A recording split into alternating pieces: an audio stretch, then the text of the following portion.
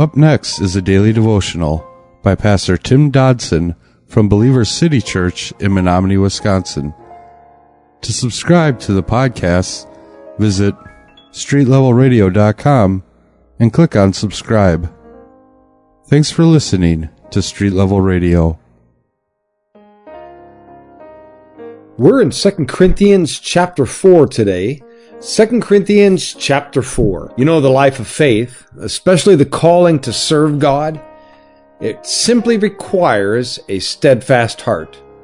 It requires consistency, a resiliency to remain standing when the winds of trial and the attacks of Satan come upon us. One must possess a unshakable spirit, a love, a commitment that really is unmovable through the storms of life.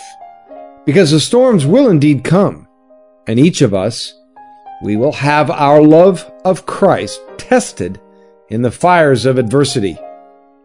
We so often will verbally profess a perceived unmovable faith. But you know, serving Christ in the practical realm is all about the standing strong in the actual fields of battle, not just on paper. Wars are not fought in the comfort of our warm living rooms, but rather out on the front lines of combat. Jesus asked, "Peter, do you love me?" Upon Peter's verbal affirmation, Jesus replied, "Feed my sheep." He didn't just say, "Hey, Peter, read your Bible," or "Peter, go to church." Indeed, those things are crucial to our training and our maturing. But the day must come when we actually move out into the fray. We must move out to the streets, the offices, the classrooms of our personal lives to be the harbingers of truth and life witnesses of the good news. Paul, in our last chapter, had begun to open his heart to these believers in a way that was really unprecedented and found actually nowhere else in Scripture, to this extent anyway.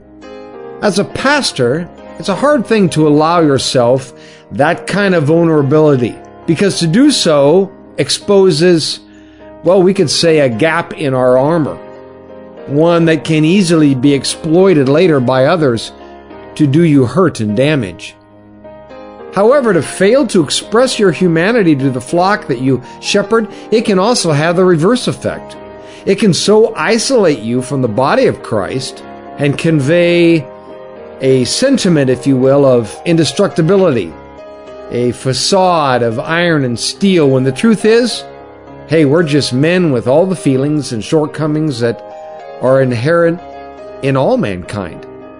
We too feel pain and doubt and discouragement and sadness just like every other individual does. Paul had, in the last chapter, detailed the parameters of one's personal calling. We discussed the great need for accountability to man, while still being dependent ultimately upon God and His indwelling Holy Spirit to equip us.